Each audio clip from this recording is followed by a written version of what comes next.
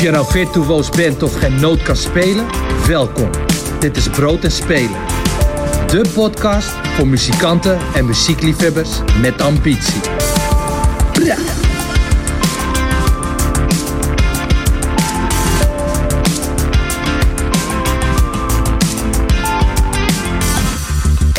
Welkom bij Brood en Spelen, de podcast voor ambitieuze en leergierige muzikanten en muziekliefhebbers.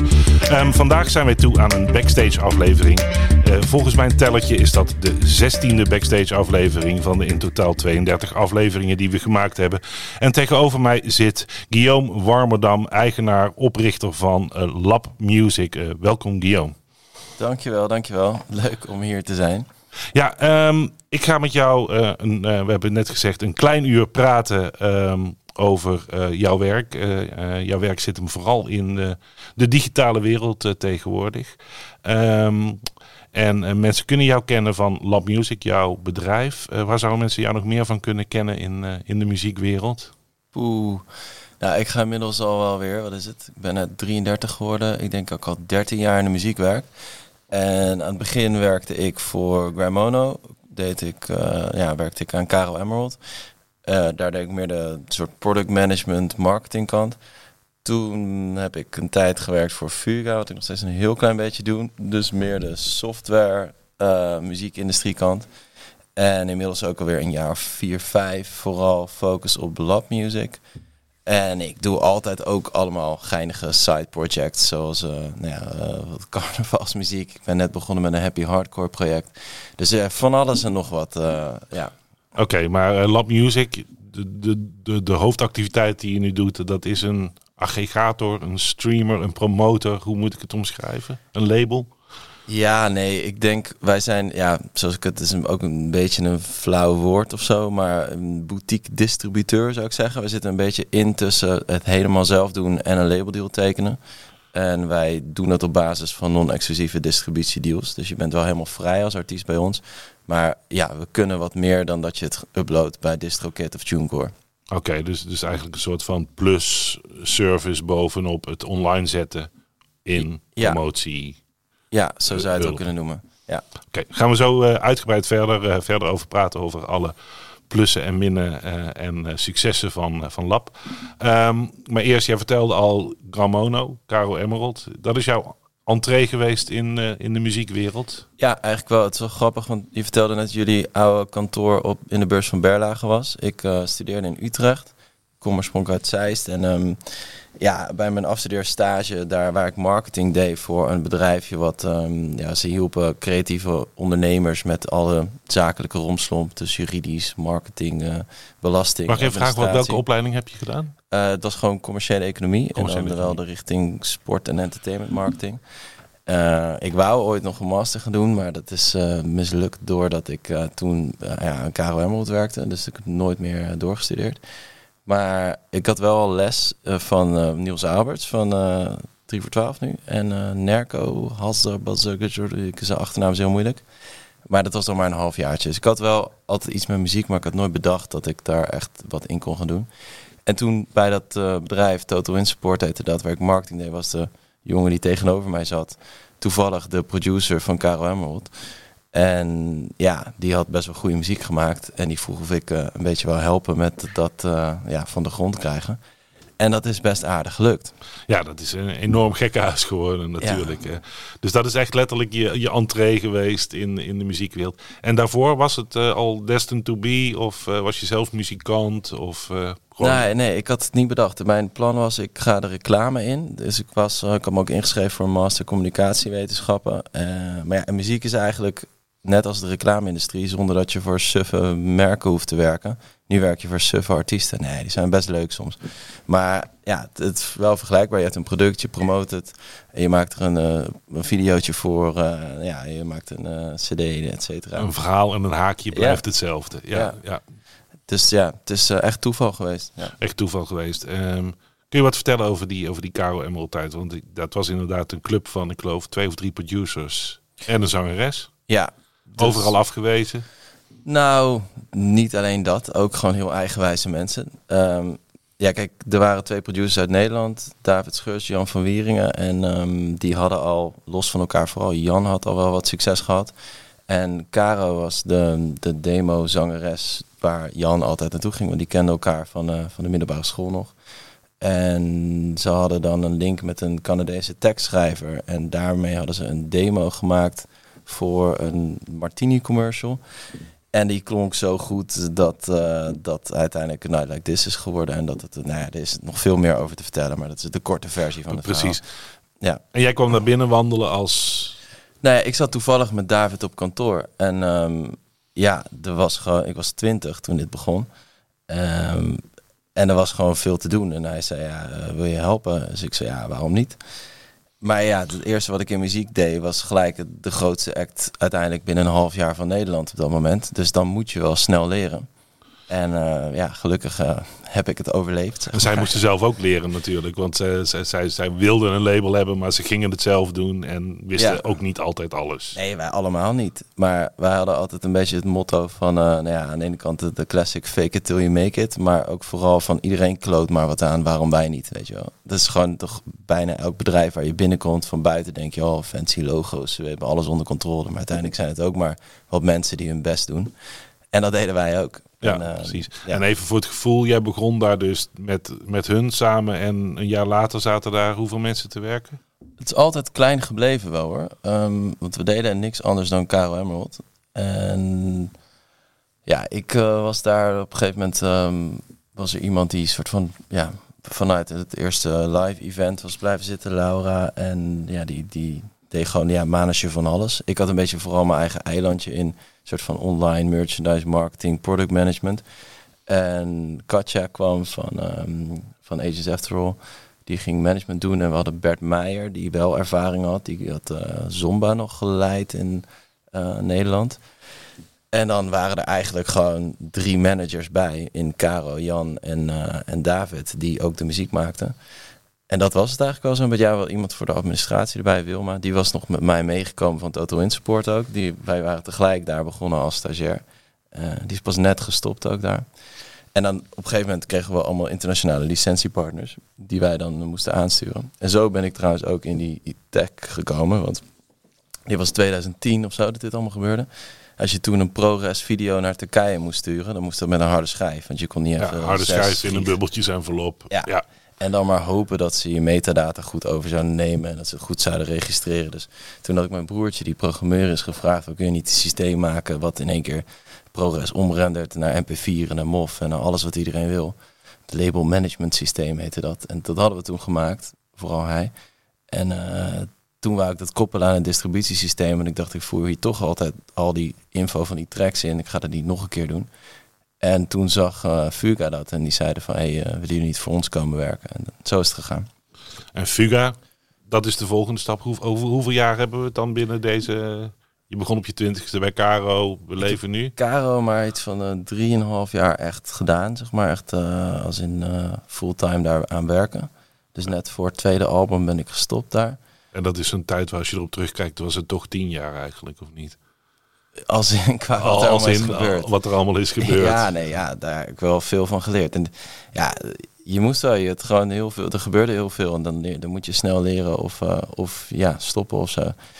Maar bij Fuga net zo hoor, want ik kwam daar binnen en er waren 8 mensen en de Belastingdienst kwam kijken of wat de waarde was van onze belasting, van onze laptops, want de belasting werd nooit betaald. En nu is het, 160 man en 3 grachtenpanden, noem het maar op. Dus dat is ook best wel snel gegroeid in die tijd. Ja. Precies. Kun jij ons, of de onwetende luisteraar, vertellen wat Fuga is? Ja, Fuga is software, eigenlijk een digitaal distributieplatform. In de basis was het gewoon een pijplijn. Dus je moet je voorstellen, je hebt al die stores zoals Spotify en Apple Music en noem ze maar op, Tidal. En die hebben eigenlijk gewoon een soort FTP-server waar alle muziek binnenkomt en dat gekoppeld wordt aan een afbeelding wat je artwork is. En Fuga maakt de XML-vertaling tussen zeg maar hun uploadplatform en wie dan ook het wil ontvangen. Dus ja, het is gewoon een soort technische koppeling, een soort technische pijplijn waar je op één plek het uploadt. Zij encoden het precies zoals elke DSP of store, hoe je het wil noemen, het wil hebben. En het komt daaruit. Oké, dus wij kennen of muzikanten kennen dan wel DistroKid of TuneCore. En Fuga is een DistroKid of TuneCore-achtige service.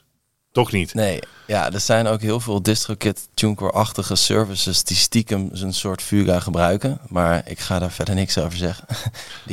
Songflow was dan de DistroKid van Fuga dan. Ook nog iets mee te maken, want dat was Thomas, was mijn stagiair bij Caro Emerald. Die had toen Songport.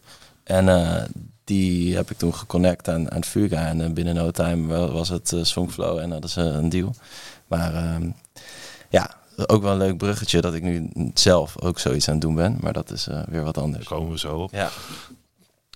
Oké, maar wat is Fuga dan precies meer dan want je zegt het is een service die zet muziek online. En wat is het dan nog meer?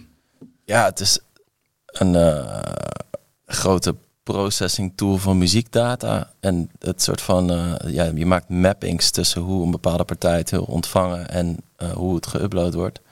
Maar het is zo groot. Het is best wel een bedrijf, denk ik, om trots op te zijn in Nederland. Want ik heb het idee dat ze nu misschien 1/3 van alle releases op een of andere vorm wereldwijd loopt via Fuga. En dat ziet niemand. Ja, ze zijn eigenlijk de independent partij. Hè? Inmiddels al niet meer. Ja. Nee, oké, maar zo zijn ze opgekomen als de partij waar je... Als je een eigen beheerlabel had, kon je met Fuga praten. Of als je een groot eigen beheer in die label had, kon je met Fuga praten. Ja. En dan doen zij de digitale service. Ben jij dan ook zo'n data-analyse freak man geweest toen je daar werkte? Want dat kan me voorstellen dat daar ongelooflijk veel data en ook heel veel mogelijkheden met data... Nee, eigenlijk niet. Mijn rol daar was new development van producten. Dus ik focuste gewoon op wat voor soort van software kunnen we maken die labels helpt. En dus ik was meer bezig aan de technische ontwikkelingskant. Labels helpen om inzicht te krijgen in wat er op alle platformen met hun artiesten gebeurt. Ook dat, maar vooral meer van wat voor soort software kan Fuga nog meer bouwen wat onze klanten helpt. En dat waren vooral labels. Ja. Precies. Dus van muziek, marketeer naar digitale productmaker weer. En toen stopte je daar ook. Nou, ik werkte nog steeds een heel klein beetje voor ze. Dat heeft zich heel geleidelijk, is dat steeds minder geworden.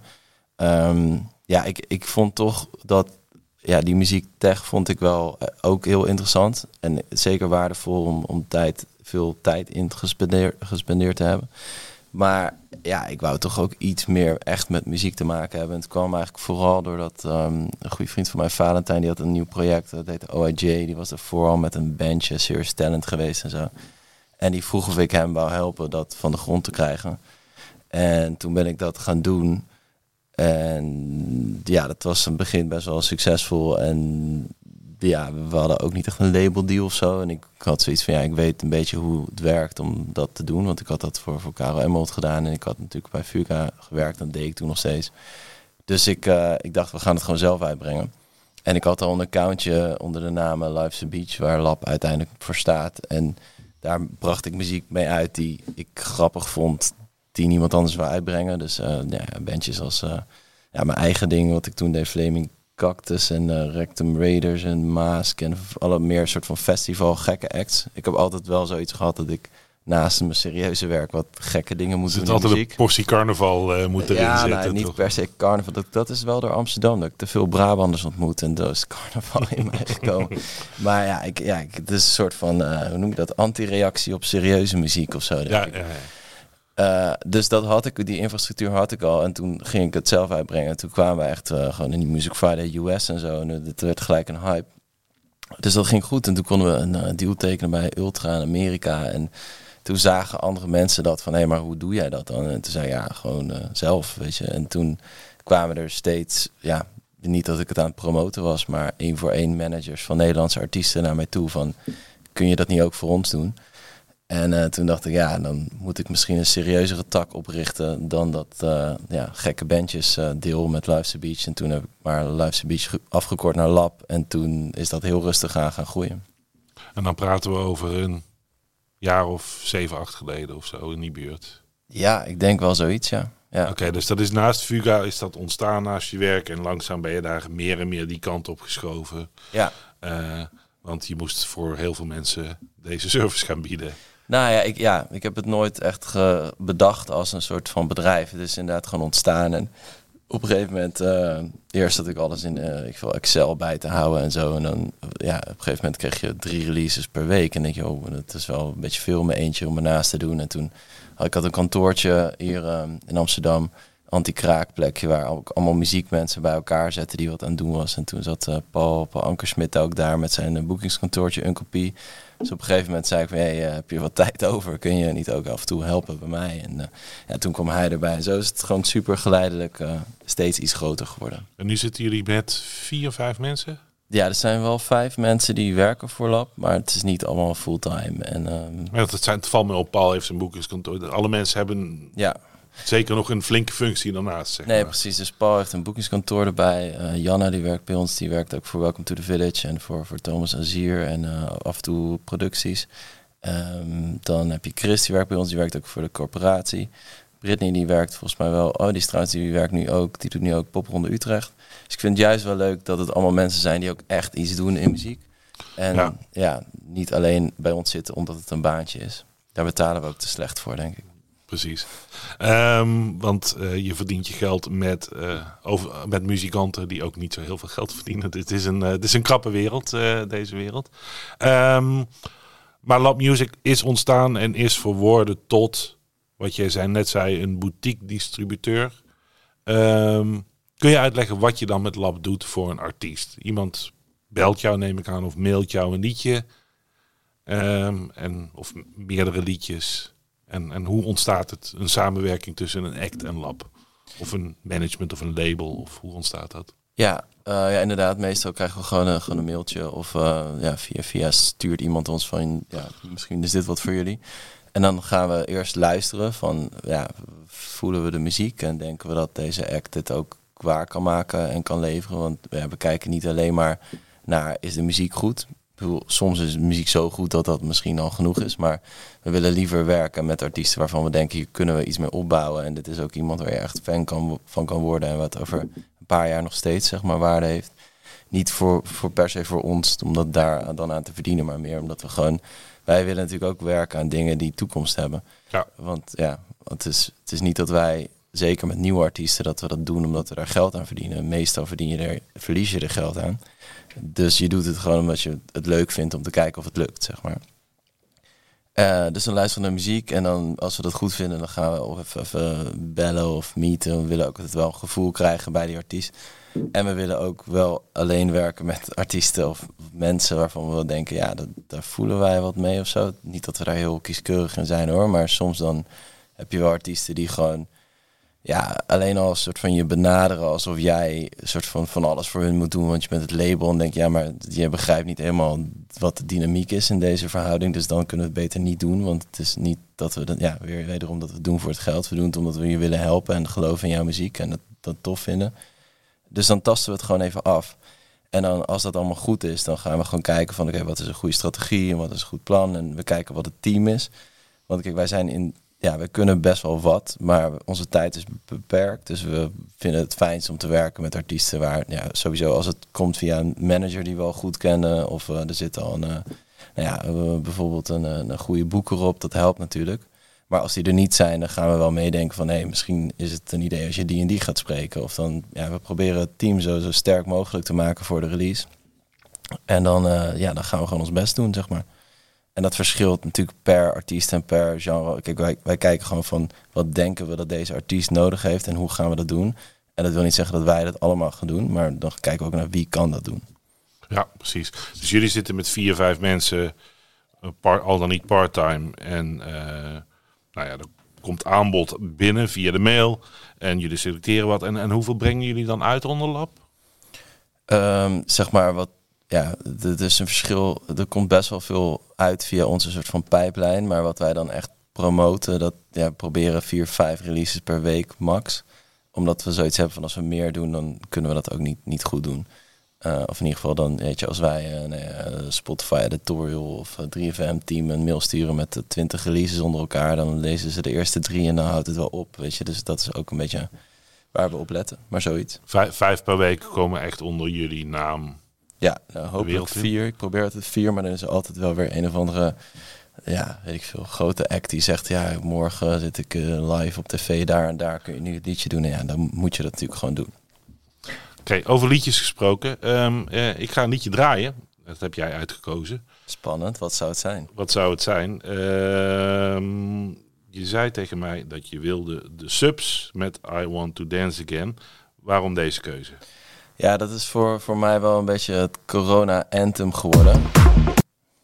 Sorry, dat was die al. Ja, goede DJ.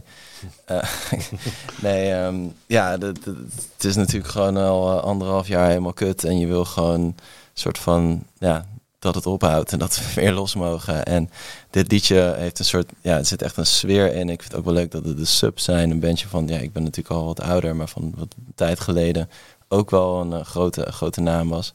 En in België doet het heel goed. En het is gewoon, je wil weer dansen. We willen weer dansen met z'n allen, toch? Precies, want hoeveel last heb jij van die corona gehad met je werk? Dat zal dan toch enigszins meegevallen zijn, of niet? Ja, ik bedoel, als je financieel bekijkt, dan... ik zat in eerste instantie ook te kijken tussen al die bedrijven die support aanvroegen. En ik dacht, dit is echt onzin. Ik zag alleen maar labels en publishers ertussen. En ik zei, maar het slaat nergens op. Ja, wij hebben dat natuurlijk niet gevraagd. Maar live doen wij niet heel veel, wel wat dingen. En daar, dat viel natuurlijk helemaal weg. Maar waar ik er vooral aan last van heb, is dat een heel deel van je soort van levensvreugde eraan gaat. Ja, en een groot deel van de sociale werkcontacten, het concerten kijken, het is mij ook opgevallen hoor. Ik bedoel, het is natuurlijk hetzelfde. Volgende week mogen we weer een beetje, toch?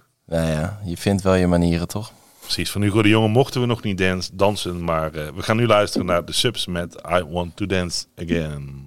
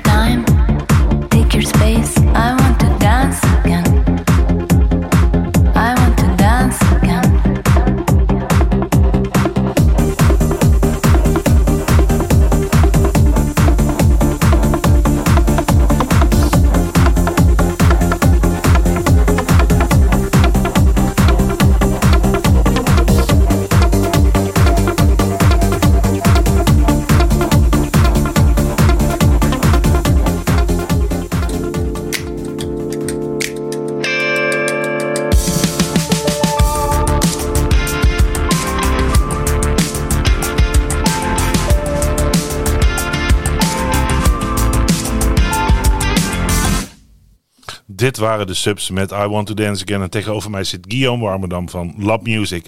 Guillaume, we hadden het erover dat je dus met Lab 5 releases in de week doet. En daarbij zei je ook van, ik breng ook nog andere dingen uit. Want die 5 releases gaf je ook al een beetje aan.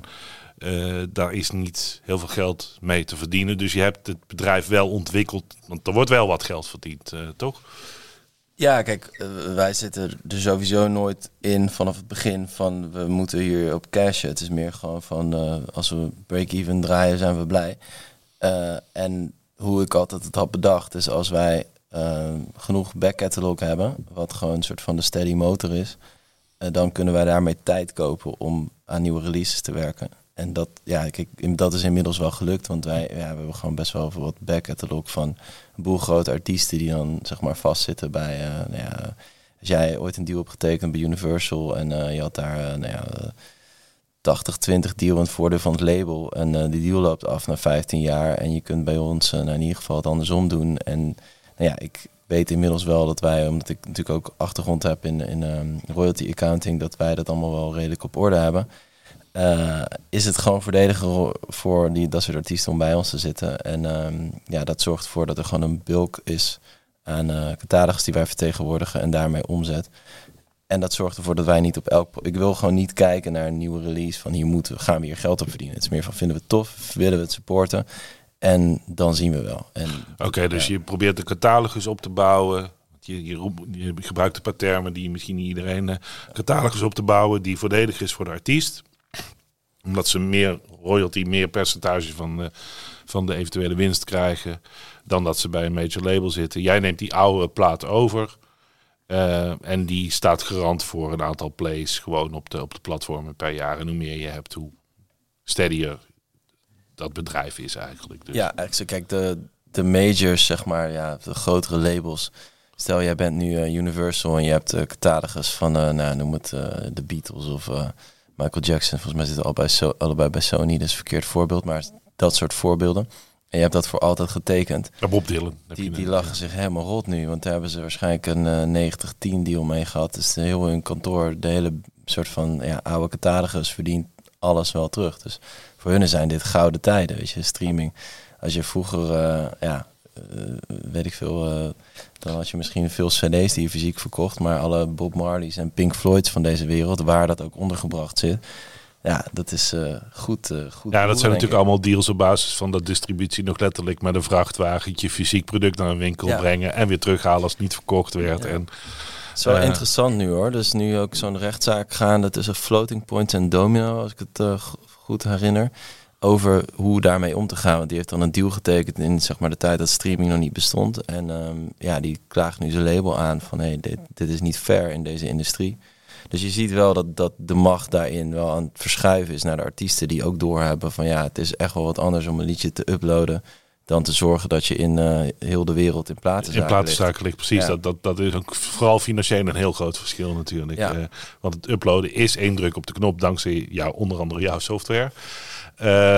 Ik heb een heel kleine bijdrage eraan geleverd. Precies, maar dat helpt. Shout-out naar Marijn Meijles, even. Heb ik die gedaan. Oh ja, ik moest ook nog Anneke Stulp doen. Ook gedaan. Hebben we die ook al gehad. Maar dat is wel een mooi verhaal. Misschien om nog even te noemen. Dat is een soort van. Het is een jongen die heeft 2 vingers. En die zit in een rolstoel. Die heeft te weinig zuurstof gehad bij zijn geboorte. Die heeft eigenlijk heel Fuga gebouwd. Een soort van, kun je zeggen. En dat is omdat hij zo slim is dat hij, normale programmeur die tikt alles, zeg maar, en dan, als het niet lukt, begint hij opnieuw, maar 2 vingers. Dus hij moet alles van tevoren bedenken. Nou, die jongen die verdient een standbeeld. Oké, dat is de technische brains van Fuga. Ja. Bij deze de shout-out. Oké, want ik begin het een beetje te snappen dat de backcatalog zorgt voor wat inkomsten en dat die deals, waar jij het net over had, van vroeger op fysieke distributie gebaseerd aan. Dan kreeg een artiest 10, een goede artiest 12. En in het allerbeste geval kwam je misschien richting de 20% uit. Dat je van de opbrengst. En jij zegt, wij draaien dat eigenlijk om. Ja. Dus 80%. Ja, en tegelijkertijd, wij pretenderen ook niet een label te zijn daarin. Hè? Dus wij doen ook minder, zeg maar. Tenminste, dat verschilt per label of per artiest en hoe de samenwerking is. Maar wij zijn de distributeur die meer doet in overleg. Maar wij gaan niet, in principe niet investeren in. Nee, het oude label betaalde de opnames ook. Kijk, die deals die zijn ooit gebaseerd op het feit dat het label überhaupt je studio betaalde. Dus weet je, die zaten er dan vaak al een ton in of zo voordat het überhaupt uitkwam. Dan begrijp ik dat je een scherpe deal wil hebben, want die moeten hun geld terugverdienen. Maar tegenwoordig, de meeste artiesten komen naar je toe en die hebben de muziek al af. Ja, dus hebben ze overigens wel daar vaak veel geld aan betaald, hoor. Ik bedoel. Ja, maar ook waarschijnlijk niet zo snel meer een ton. Nee. 10.000 euro is een reële bedrag dan een ton en waarschijnlijk nog lager. Ja, precies. Ja, dat hangt ook van het genre af natuurlijk, want de hiphop en dance is close to zero. als je het vaak ziet. Ja, het is makkelijk om geld uit te geven. Als je het hebt, dan kun je heel veel geld uitgeven aan een plaat, toch?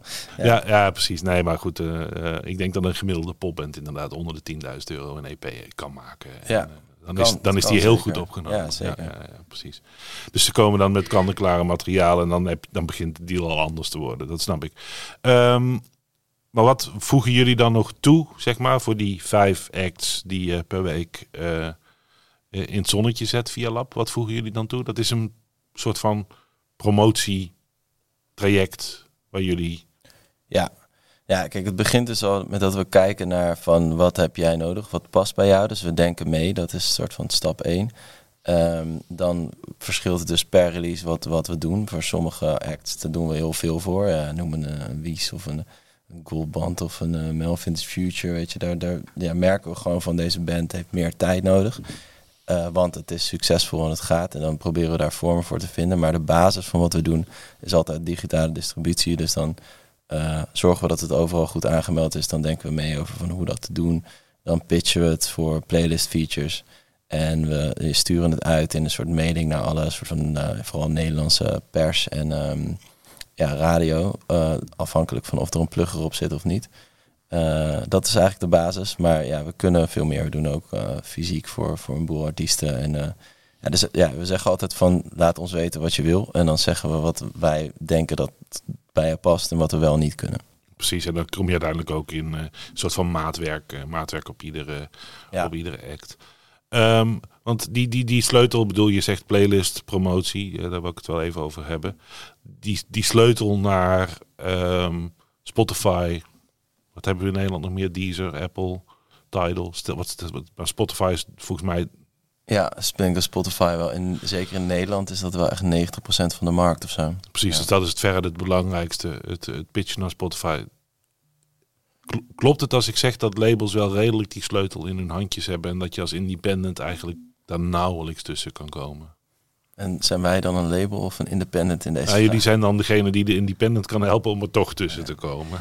Nou, ik denk dat er best wel wat mensen zijn die sleutel in handen hebben. Uiteindelijk, kijk, Spotify, helemaal aan het begin van Spotify was het best wel makkelijk of wel goed te doen als je wist hoe het werkte om internationaal goed te pitchen. Dat is de laatste jaren met dat submission systeem weer een stuk moeilijker geworden.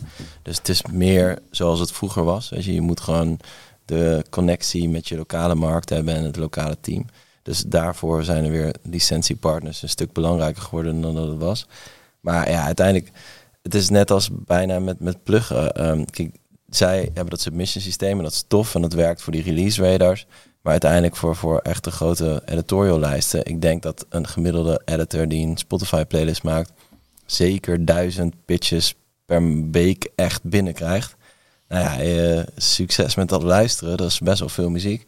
Dus die gaat uiteindelijk toch kijken naar van waar komen vooral de serieuzere dingen vandaan. En die zal ook zeker wel kijken naar af en toe, die vinden het ook leuk om muziek te ontdekken. Die zitten er net als wij in, niet omdat ze muziek leuk vinden. Die hadden ook voor een bank kunnen gaan werken en daar meer geld kunnen verdienen. Weet je,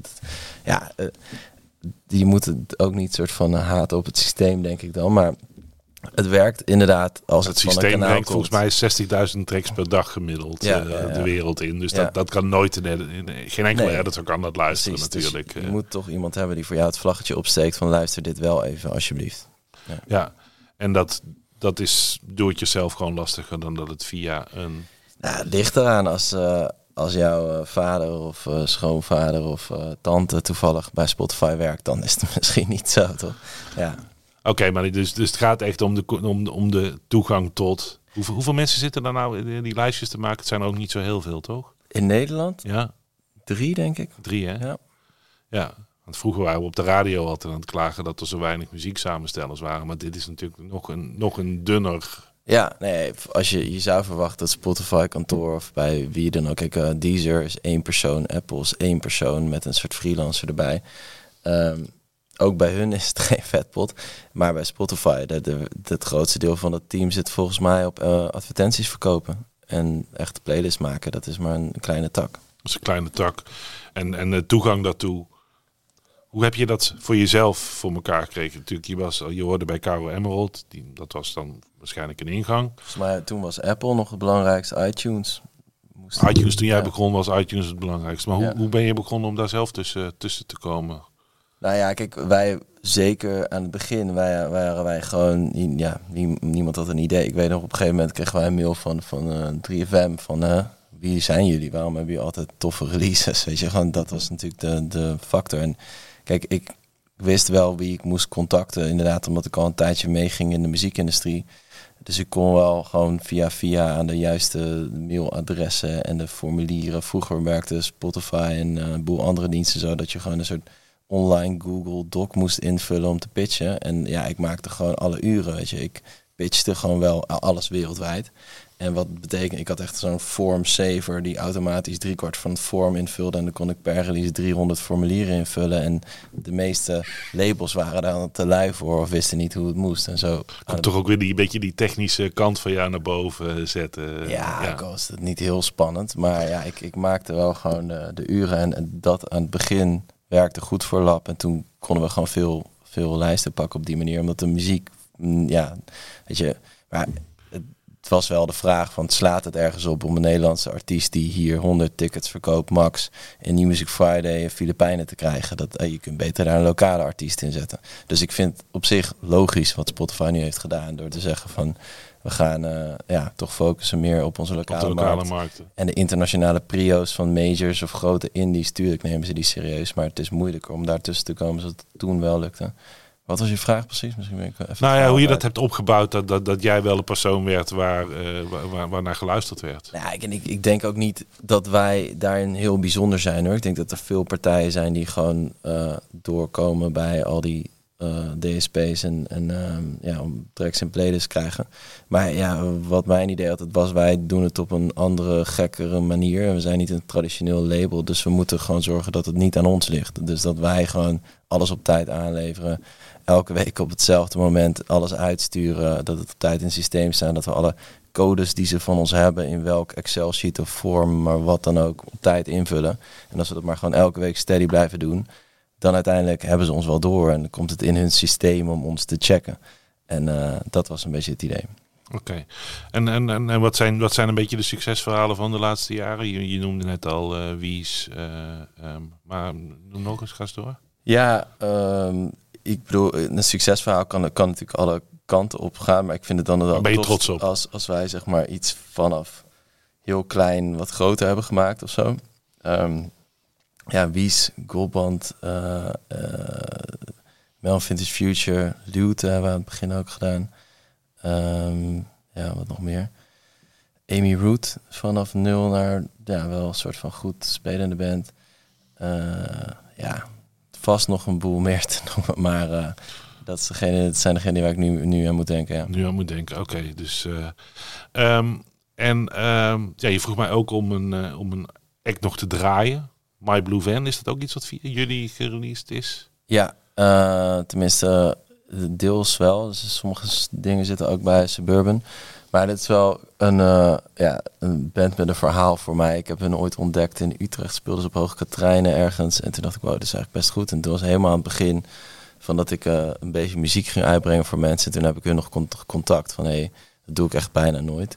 Dat ik mensen contact van, willen jullie niet met ons werken? Maar ja, ik vind hun supergoed en je moet het een keer live gaan zien. En ik ga hier aan blijven trekken tot ze gewoon succesvol zijn. Nou, misschien helpt deze afspeelbeurt een klein beetje mee. We gaan luisteren naar My Blue Van met Catch My Drift.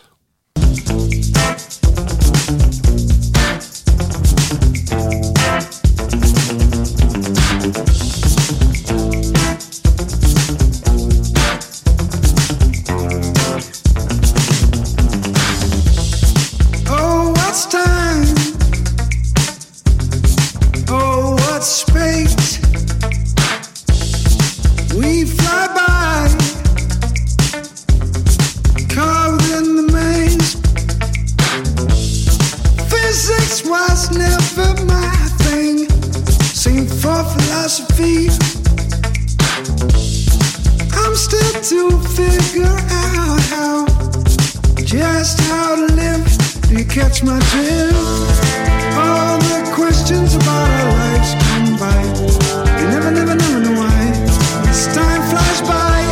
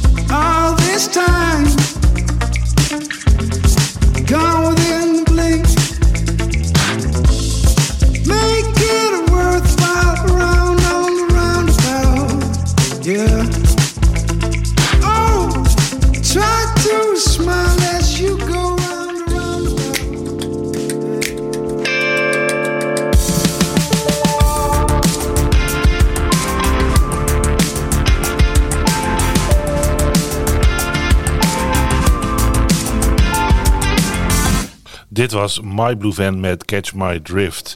Guillaume, je zei net, wij doen het een beetje op onze eigenwijze, bijzondere manier qua promo. Kun je mij een profiel geven van welke artiest is nou het meest geschikt voor jullie? Dan ook om mee samen te werken. Moet hij een beetje zelfstandig ook zijn? Moet hij een beetje do-it-yourself mentaliteit hebben? Wanneer is iemand geschikt voor jullie? En wanneer zou iemand veel beter uit zijn bij Universal, Warner of zo? Die traditionele labels. Kun je dat een beetje uitleggen? Het liefst werken wij met een artiest die een manager heeft die begrijpt, die ervaring heeft, zeg maar. Dus zo zijn we ook eigenlijk begonnen. Doordat we met een boel, denk ik, goede managers in Nederland samenwerkten. Bijvoorbeeld nu een recent voorbeeld is dan Sophie Straat. Het is ook wel een grappig verhaal dat bij ons is gekomen, maar het zal ik voor een andere keer bewaren. Maar Cedric die managt dat nu van Snowstar. En ja, dan merk je gewoon van dan zeg maar, ja, wat wij doen is natuurlijk een soort label light of zo. En als je dan iemand hebt die dat begrijpt en de rest invult, dat werkt supergoed. Maar dat wil niet zeggen dat dat alleen maar is wat werkt. Het is ook, soms komen de artiesten naar ons toe, die hebben nog niemand. En dan proberen we ze te koppelen aan managers. Dat is ook vaak zo gebeurd, dat we denken van dit is misschien iets voor die en die. En dan proberen we het daar te slijten. En dat kan ook best wel succesvol zijn. Bijvoorbeeld een artiest waar we dat nu recent voor hebben gedaan, wat wel goed gaat, is Lauren. Die krijgt best wel wat airplay van Radio 2 nu en zit nu bij Ignite Management. En die had eigenlijk niemand die haar hielp. Alleen goede muziek. En voor ons is dat ook, want wij hebben eigenlijk, het is misschien een beetje cru om het zo te zeggen, maar wij hebben ook geen zin om elke keer uit te moeten leggen wat een ISRC is of zo. Dus als er dan zo iemand is, dat helpt en dat communiceert voor ons makkelijker. Waardoor wij onze tijd beter kunnen besteden aan die muziek promoten. In plaats van dat we een artiest aan de hand moeten nemen van hoe werkt het eigenlijk. Ja, dan kunnen ze eventueel weer bij ons bij de grap voor langskomen. Dat doen wij dan weer met liefde. Ja. Maar ik snap dus dat je zegt van er moet dus wel een bepaalde zelfstandigheid in de act zitten of in het team eromheen, waardoor jij geschikt bent. Maar als iets joekelig commercieel is, zou je er dan ook mee willen werken? Ik denk alle radiozenders, de privé en de story en de... Nou, het is leuk dat je dat vraagt. We hebben de laatste single van Gordon uitgebracht. Weet je, dat is gewoon ook een management komt naar ons toe van wil je dit doen? En nou ja, vooral Janna en ik we vinden dat ook wel leuk om gewoon een gekke diversificatie, dat is het woord, in onze catalogus te hebben. We kijken gewoon, is het goed in het genre? En dat zeggen we niet nee, omdat we daarnaast meer, indie acts doen. Dus waarom niet? Als het maar gewoon leuke mensen zijn om mee te werken. En het is een match qua wat zij gewoon. We proberen altijd wel duidelijk te zeggen van dit doen we wel en dit doen we niet of zo. Omdat wij zijn natuurlijk raar in wat we zijn. We zijn geen label, we zijn geen helemaal do-it-yourself. We gaan tot op een bepaald punt. Dus we proberen die verwachtingen gewoon duidelijk te maken. En dan als het goed voelt, gaan we het aan. Oké, en wat doe je niet? Leg eens uit, wat doe je niet behalve de uitleggen van dingen, maar wat doe je nog meer niet? Nou, wat wel een belangrijke is, kijk, omdat wij eigenlijk een distributeur zijn, we brengen gewoon elke week een aantal releases uit. En er zijn veel artiesten die dan een nummer komt uit, er gebeurt wat mee. En die verwachten dan dat je er nog een half jaar ermee blijft leuren. En dat doen we in principe niet. Als we merken van oké, hier is meer te halen, dan gaan we er wel achteraan. Maar kijk, wij kunnen ook niet soort van elke week of zo de Spotify gaan reminden van die track. Daarvoor doen we gewoon te veel releases. Dus dat doen we alleen als bijvoorbeeld, stel een liedje heeft weinig playlist, maar is wel Radio 2 topsong geworden. Dan ga je nog een keer terug. Dan zeggen we, heb je dit gezien? Weet je, kun je niet dit en dit. Maar voor ons is het belangrijker en uiteindelijk ook voor onze artiesten dat wij serieus genomen worden door de industrie. En als wij elke keer blijven zeuren om één ding, dan hebben ze geen zin meer in ons. En dan zijn ze er klaar mee en dan kunnen we de volgende artiest ook niet helpen. Oké, dus dit is een soort van, het is een korter, lichter promotietraject. Ja. Het komt er allemaal wel. Als ik dat het profiel meegeef van een beetje de indie-artiest, kan sowieso heel goed bij jullie terecht. Want die hoeft niet per se die volle begeleiding naar tijdschriften, radio en zo te krijgen. Want dat zit er waarschijnlijk toch niet in. Dan matcht dat heel lekker met jou. Of je moet dat weer extern inhuren, dan zou het ook heel lekker met jou kunnen matchen. Kijk, op zich kunnen we alle vormen en maten wel aan, hoor. Het is meer van, kijk, soms dan merken we ook... iets is misschien te cheesy poppy voor ons of zo. En ze hebben daar verwachtingen van wat niet per se bij ons past. Dan kunnen we soms zeggen, oké, dan doen we alleen digitale distributie. En dan moet je er even een andere plugger op zetten. En ik zou die en die doen, weet je. Dus, dan help je dat. En in zin van de grens over, betekenen jullie daar iets in of helemaal niks? Nou ja, wel, we zijn het een beetje aan het oriënteren. En er zijn natuurlijk wat artiesten waar we mee werken die wel die ambitie hebben, wat wij dan wel wereldwijd doen. Bijvoorbeeld Klankstof, Sine Cairo, nu Mel Vintage Future. En dan zoeken we daar, afhankelijk van wat zij willen, maar vaak dan helpen wij ook met de licentiepartners vinden en dan sturen we dat weer aan. Oké, dan vind je in de lokale markt weer lokale promotors eigenlijk. Ja. En kijk, vroeger voor Caro had ik daar natuurlijk al ervaring mee van hoe dat dan in zijn werk gaat. En dat doen we nu dus weer. En we hebben nu net recent het ook andersom gedaan. Dus we krijgen ook wel eens de vraag andersom van kunnen wij Nederland of Benelux doen voor een bepaalde artiest. Het is nu wel een leuke artiest waar we dan mee werken. Dat is Shelterboy. Die komt uit Duitsland en die heeft allemaal sublabels over de hele wereld. En in de tijd dat wij dat doen, en dat komt vooral uit Duitsland hoor, qua aantallen, maar... is die van 40.000 monthly listeners naar 200 gegaan. En ik heb wel echt het idee dat dit aan het lukken is. Dus dat je die over een tijdje, als het allemaal mag, op allemaal festivals gaat zien. Dus dat is voor ons ook ontdekken en kijken of dat werkt. Oké. Nog even, ik wil 2 vragen nog.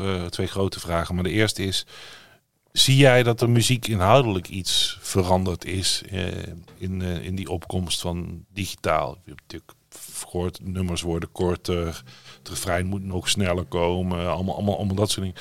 Maar zie jij dat die verandering, is dat echt een verandering? Zet die ook door in alle genres? Of hoe kijk jij daar tegenaan? Of ben jij daar zelf ook mee bezig als je naar muziek luistert? Ja, ik denk wel dat dat zo is.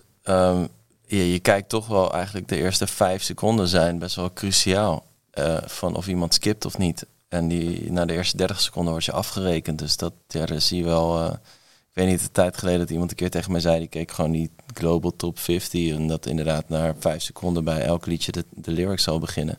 Dat was vroeger niet nodig of zo. En wat je natuurlijk ook ziet, bepaalde genres scoren gewoon beter op streaming, zoals die singer-songwriter, koffiemuziek, die is ineens helemaal de shit, maar die verkopen geen tickets, maar die hebben heel veel streams. En rock is bijvoorbeeld ondervertegenwoordigd. Terwijl die wel gewoon een Ziggo Dome uitverkopen, maar minder streamen dan... als je Kensington tegenover Ronnie Flex zet, dan is Ronnie Flex qua streaming precies wat Kensington live, zeg maar, is.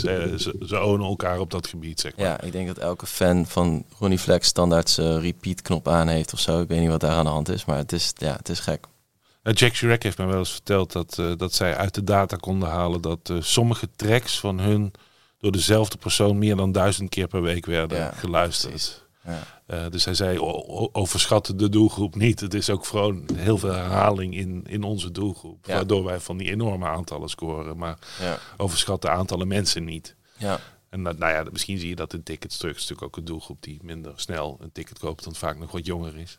Ja, en misschien is het optreden ook minder interessant van een rapper dan van een live band. Maar ik heb ook wel eens het idee dat ik heb ook wel begrepen dat vaak voor sommig publiek het ook helemaal niet uitmaakt om het live te zien. Nee. Dus dat ze daar gewoon nog helemaal niet mee bezig zijn. Dat best wel een groot deel is. Mensen houden wel van bepaalde muziek, maar zouden no way naar een concert gaan van. En dat zit in de indiehoek natuurlijk wat dichter bij elkaar. Dat je een soort fanship niche. Ja. En dan is het ook heel groot. Ja. Maar je zei dus van die muziek is wel degelijk enigszins aangepast aan dit soort wetten. En je had het ook over het skippen. Dat is ook heel belangrijk natuurlijk voor het algoritme. Ja. Dat als je liedje vaak doorgespoeld wordt. Ja, het is misschien goed om mee te geven aan iedereen die dit luistert. Ik weet niet hoeveel mensen dat zijn, maar toch. Als je een liedje luister hem altijd even 30 seconden, want dan krijgt de artiest betaald. Dus niet 29 seconden. Dat is lullig. 30 seconden luisteren om een artiest betaald te laten krijgen. En nog liever is het om het liedje helemaal af te luisteren. Zodat je het niet skipt. Als jij nu een liedje van 7 minuten krijgt, extra strenge criteria of denk je van lekker eigenwijs? Ja, allebei kan gebeuren. Het ligt eraan het genre. Kijk, als het een soort IDM heet dat tegenwoordig. Intellectual Dance Music staat het voor. Een beetje techno-achtig, dan als een liedje dan 3 minuten is, dan krijg ik comment is te kort, weet je. Dus het ligt aan het genre. Ligt aan het genre, maar In pop is niet handig. In pop is niet handig en voor je. En ook gekke intro's, gekke outro's. Dan zeg ik, ja, sorry, maar in een playlist werkt dit moeilijk. Dus ik bedoel, niet dat ik weet precies. Uiteindelijk, als iemand hem in een playlist zet, staat hij erin. Het is niet dat daar een soort bijbel voor is. Maar het gaat wel moeilijker zijn als er begint met een soort ruis of zo. Ja, precies. Nou, je bent in de muziekindustrie begonnen bij de uitzonderingen op de regel. En die zal er ook altijd zijn natuurlijk. Tame Impala was ook een onmogelijke single die het wel heel goed heeft gedaan. Dat blijf je gelukkig houden. Ja. Als we het hebben over de toekomst. Want jij omschrijft ook een soort van rol voor jezelf nu en voor meerdere bedrijven die er vroeger niet was. Je omschrijft ook dat het artiesten die hun rechten eventueel terug kunnen vangen uit deals ook in een hele nieuwe wereld terecht zijn gekomen. Als je nu naar kijkt van je bent zeg dik 13 jaar geleden begonnen in de muziek. Hoe denk je dat er over 10 jaar uitziet? Wat zijn grote veranderingen die nog in de verhouding tussen industrie, boeker, manager, label, uitgever, distributeur. Wat zie jij? Welke kant gaat het op? Kijk, uiteindelijk wat er gebeurt is dat technologie zorgt ervoor dat de artiest meer controle kan hebben. Weet je, het werkt in de publishing kant bijvoorbeeld nog steeds zo dat jij alleen in bepaalde landen jouw copyright kunt claimen als jij vertegenwoordigd wordt door een kantoor wat daar ook echt zit. Dat slaat natuurlijk nergens op. En dat is rustig gaan, dat duurt fucking lang, maar het is beetje bij beetje aan het veranderen. Nadelig voor de Nederlandse artiesten nu is dat ding met een buurgerechten hier. Dus dat tot nu toe betaalde de scena niet uit. En Amerikaanse artiesten die gedraaid werden op de Nederlandse radio. En dat werd gewoon verdeeld onder Nederlandse artiesten. Maar dat moeten ze nu wel gaan doen. En ik denk dat je dat veel meer gaat zien. Weet je, de fingerprinten wordt makkelijker. Het kan allemaal heel lang, maar die partijen zijn heel log en die veranderen niet zo snel. Dus ik denk uiteindelijk dat de artiest daardoor, door technologie, veel meer controle gaat kunnen pakken. En in eerste instantie gaat dat vooral de grote artiesten die zeg maar zelf al goede kanalen hebben. Weet je, die hebben gewoon niemand. Volgens mij zei Calvin Harris een keer, kijk, ik kan ook gewoon op Twitter posten, hier is mijn nieuwe liedje en dan de hele wereld heeft het door. Weet je, als je zo groot bent, dan kan dat. Dat kon natuurlijk vroeger niet, maar als jij een nieuwe artiest bent, dan heb je nog zeker wel die indies, die labels nodig om je te bouwen en door die kanalen te drukken eigenlijk. Dus ik denk dat dat verandert. Zeg maar, de macht gaat meer naar de artiest, maar de labels zijn nog steeds nodig. Dus je hebt nog steeds de promotiepartijen nodig om er te komen. Ja. Ja, en ook misschien bijna juist nog meer of zo. Omdat het wordt steeds makkelijker om muziek te maken. Iedereen kan een soort Splice-account nemen waar je gewoon samples kunt downloaden die in elkaar klikken over elkaar. En je hebt een oké klinkend liedje. En daarvan komen er dus 60.000 per dag uit. Maar ja, hoeveel liedjes staan er op de playlist van een radiostation? 15. Dus, 2 nieuwe Nederlandse per week. 2 nieuwe per week, weet je. Dus de stap van die 60.000 liedjes naar die 2 nieuwe Nederlandse per week, dat is best een grote stap. Dus dat blijft moeilijk. Goed, maar daar zit wel heel veel. Ik bedoel, eerder was dat echt, label was de grote sleutel met radio en alles wat erachter staat. Dat is een beetje afgezwakt. Er zijn gewoon heel veel verschillende opties om er te komen nu. Ja, precies. En daar ben jij er een van. Waar zie je jezelf in de korte en lange termijn?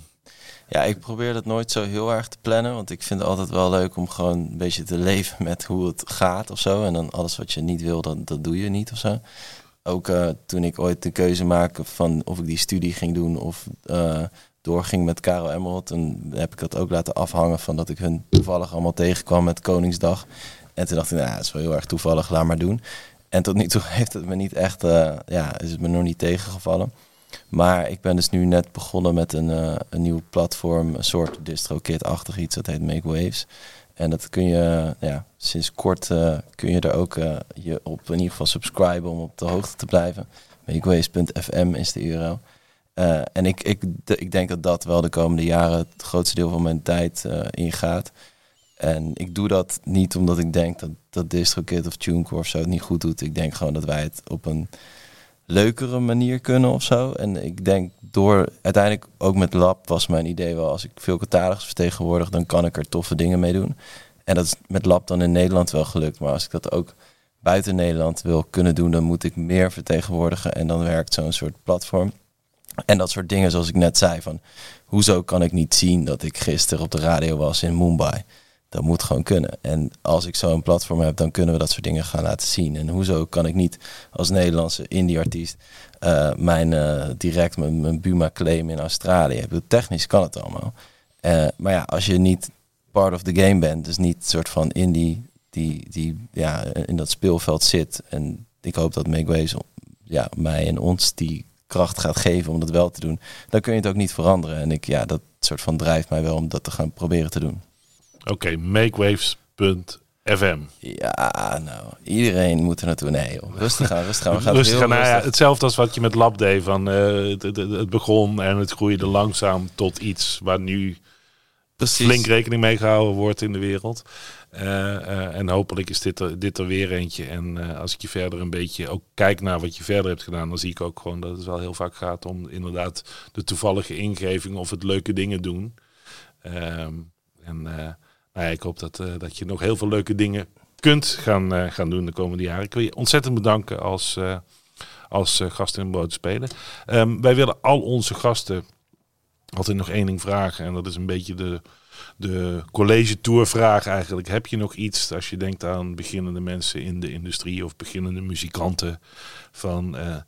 dit is mij ooit een keer verteld en daar loop ik iedere dag de deur mee uit met dat in mijn achterhoofd. Heb jij zo'n soort gedachte die je ons nog mee wil geven? Ja, ik zit te denken of ik moet het even bijeen houden.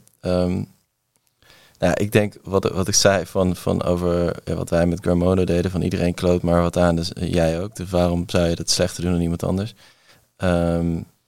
Maar ja, toch wel, ja, als je zeg maar de muziek in wil, ja, uiteindelijk, je moet gewoon met veel mensen gaan praten. Ik denk dat de beste tip is, dat je gewoon, voor je begint, ga gewoon met heel veel mensen meeten en afspreken. En je hoeft niet een doel te hebben, maar je gaat uit iedereen die je spreekt iets leren.